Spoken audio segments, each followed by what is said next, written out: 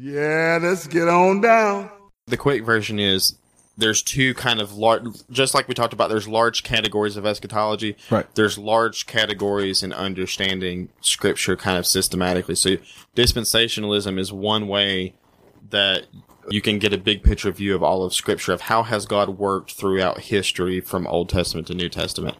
The other way that has happened for the first 1900 years of Christianity is covenant theology, which is this idea of God has made covenants throughout Scripture, and what's the relationship of those? Now, we believe that too, right? But we come to different conclusions based on how we understand that. So, for instance, even in dispensationalism, there's not just one kind of dispensationalism. There's all kinds of subgroups and things within that. Sure. Same thing within covenant theology. There's subgroups. So, for instance, traditionally, Covenant of works and covenant of grace. Is that right? Some people are covenant of works. So, for instance, within covenant theology, you have Presbyterian covenant theology, you have 1689 federalism, you have progressive covenantalism, you have new covenant theology. There's all these different categories of ways that they understand these different kinds of things.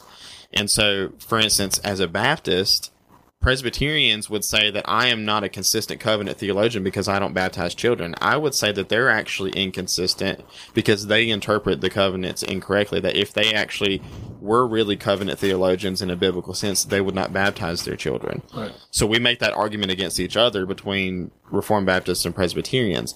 Then you've got other people that can go all the way as far as like antinomianism of, Andy Stanley, the law doesn't matter, the Old Testament doesn't matter. Amen. No, I'm kidding. You just need to love people, and that's basically it. And so, to condense all that down into eschatology, essentially what that means is I see one olive tree of faith in Scripture, and that Gentiles, the church, when he's saying olive tree, he's talking about Romans 9, 10, 11, right? Right. Which are huge. You need to understand those. Right. Yeah. So in my understanding, there has only ever been one tree of faith, and that which I would agree. How with. you become a part of that tree, and that tree is Abraham. Okay, right. That Abraham is essentially how God establishes His elect people through that covenant with Abraham. I mean, obviously He did it with Adam and others, but that tree of faith that we see in Scripture is descendant from Abraham. And that the way a person becomes a son of Abraham is not ethnically, but it's by faith. So whoever has the faith of Abraham is in Abraham. And so in that sense, every Gentile believer in Jesus Christ is grafted into that tree of faith, and they are a child of Abraham, and therefore they receive all of the inheritance and the promises that were given to Abraham. And so in that sense, there is no longer Jew or Greek. There's just those who are in Christ. So in the end times, when I see these things about Israel and all these other kind of things, I don't see a distinction really between Israel and the church. Whereas Dennis and Derek would see an obvious distinction. And Adam would obviously see a distinction between the church and Israel and see different plans. But I don't think any of you guys would take it to the extreme of somebody like John Hagee that basically says you get a free pass because you're a Jew. No. So some people do take it to that extreme. Sure. And we want to make that clear because, again, some people in my camp that listen to this hear dispensationalists and are like, "Oh, y'all think that John all Jews are saved? Blood Moon, Y'all all that stuff is Yeah. just And so- way off. Right?" And so, field. we got to be fair to both sides and say, like, listen, we're not throwing each other out into false teaching over that. The reality is, there's many men much smarter than any of us and godlier throughout history that have had different views than what we have. There's plenty of people that I wouldn't agree with on this issue that have studied way more than I have, including people sitting at this table. Well, let me probe the covenant theology some. That Jesus established a new covenant. You would agree with that? Correct? Yes. Okay. I don't know if I would define new the same way that you do, though. But all I'm saying is he said there's a new covenant, right? And you agree. This is the new covenant in my blood. Okay. Yeah. So that would suggest that there's also an old covenant if he's establishing a new one, correct? Yeah. Are you with me so far?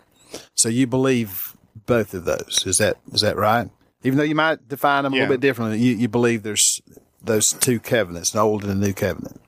I believe that the new covenant is a continuation and fulfillment of the old covenant. But it supersedes it and goes beyond, Yes. right? One passes away. Like you can read in Hebrews, you're not still offering sacrifices and all that. Right, but by pass away though, I don't mean that it has no bearing on the Christian. I think you don't wring a dove's neck and sprinkle blood on your altar. No, I trust in Jesus for my salvation, but Jesus is the dove. Okay, sure, but there was a difference in the way that was applied in under the old covenant, the way it's applied now. We've unhitched from the old covenant. You're talking about practically. Yes. Amen. Yeah. Practically, it's so you're a dispensationalist.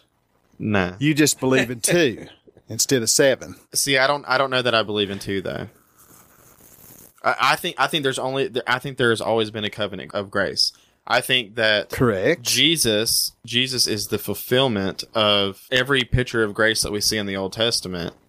And that all of the grace that was given to people through those signs was the result of Jesus. That he was retroactively applying grace to them by their faith. That all grace is received by faith from the very beginning. Hebrews 11 makes that exactly, and that would be kind of where I would go for that. I only see one dispensation, which is those who are trusting in Christ alone for their salvation are saved, and God is dispensing grace to them by faith. And that it's always been that way from the very beginning until the very end. And that there are not economies of grace. There's only been one economy of grace, which is you either place your faith in Christ alone for your salvation or you don't. So God did not reveal himself and deal with people in a different way back in the days of Moses or David than the way he deals with the church and others now. And I'm not saying that there's a different way of salvation. There's only one way. But are you saying there's no difference in the way God implemented that covenant in the old covenant as opposed to the new? I'm not sure that I totally understand that question. Well, I'm saying, obviously, when we read the Scripture, what we read in Genesis to Malachi differs a good bit from what we read Matthew to Revelation. Would that not be true?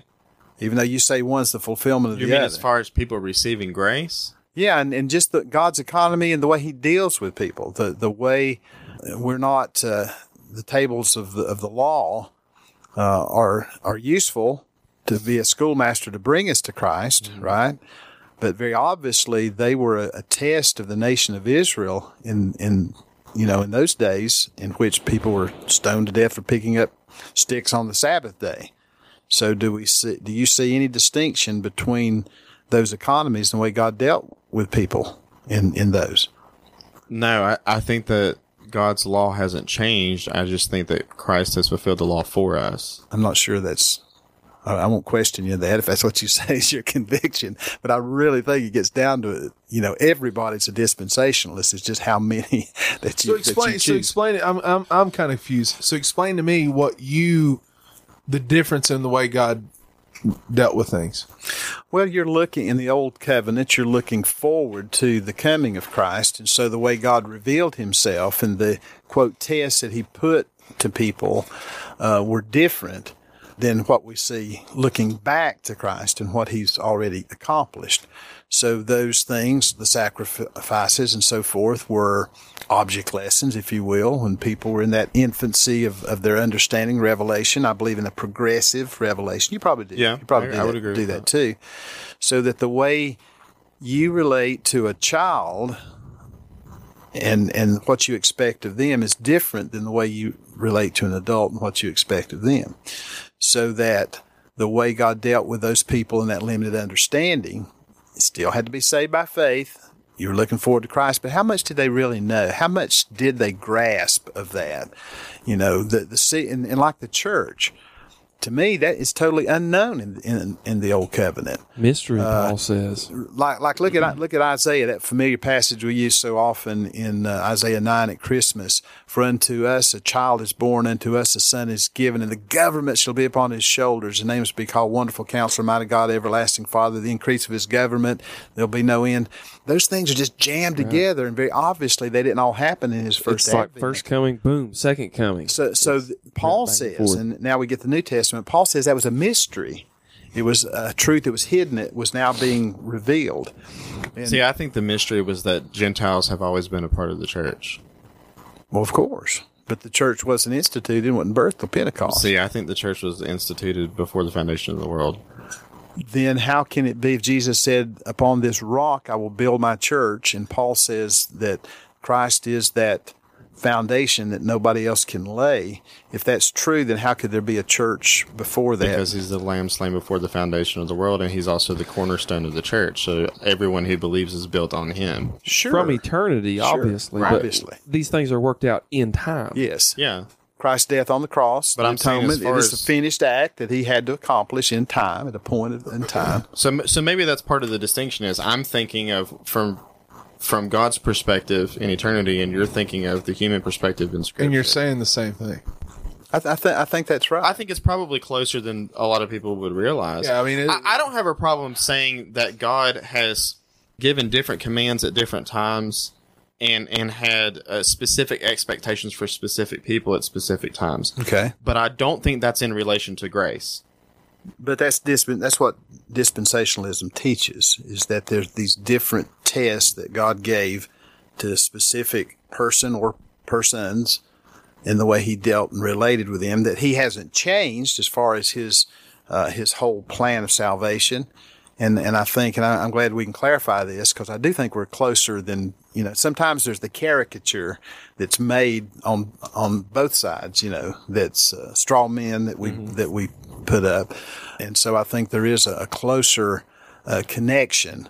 But I think for me to be consistent, I see that, there's a difference, obviously, between a woman taken in adultery in the Old Testament. If there were the witnesses, she's going to be stoned to death, and how Jesus responds to her.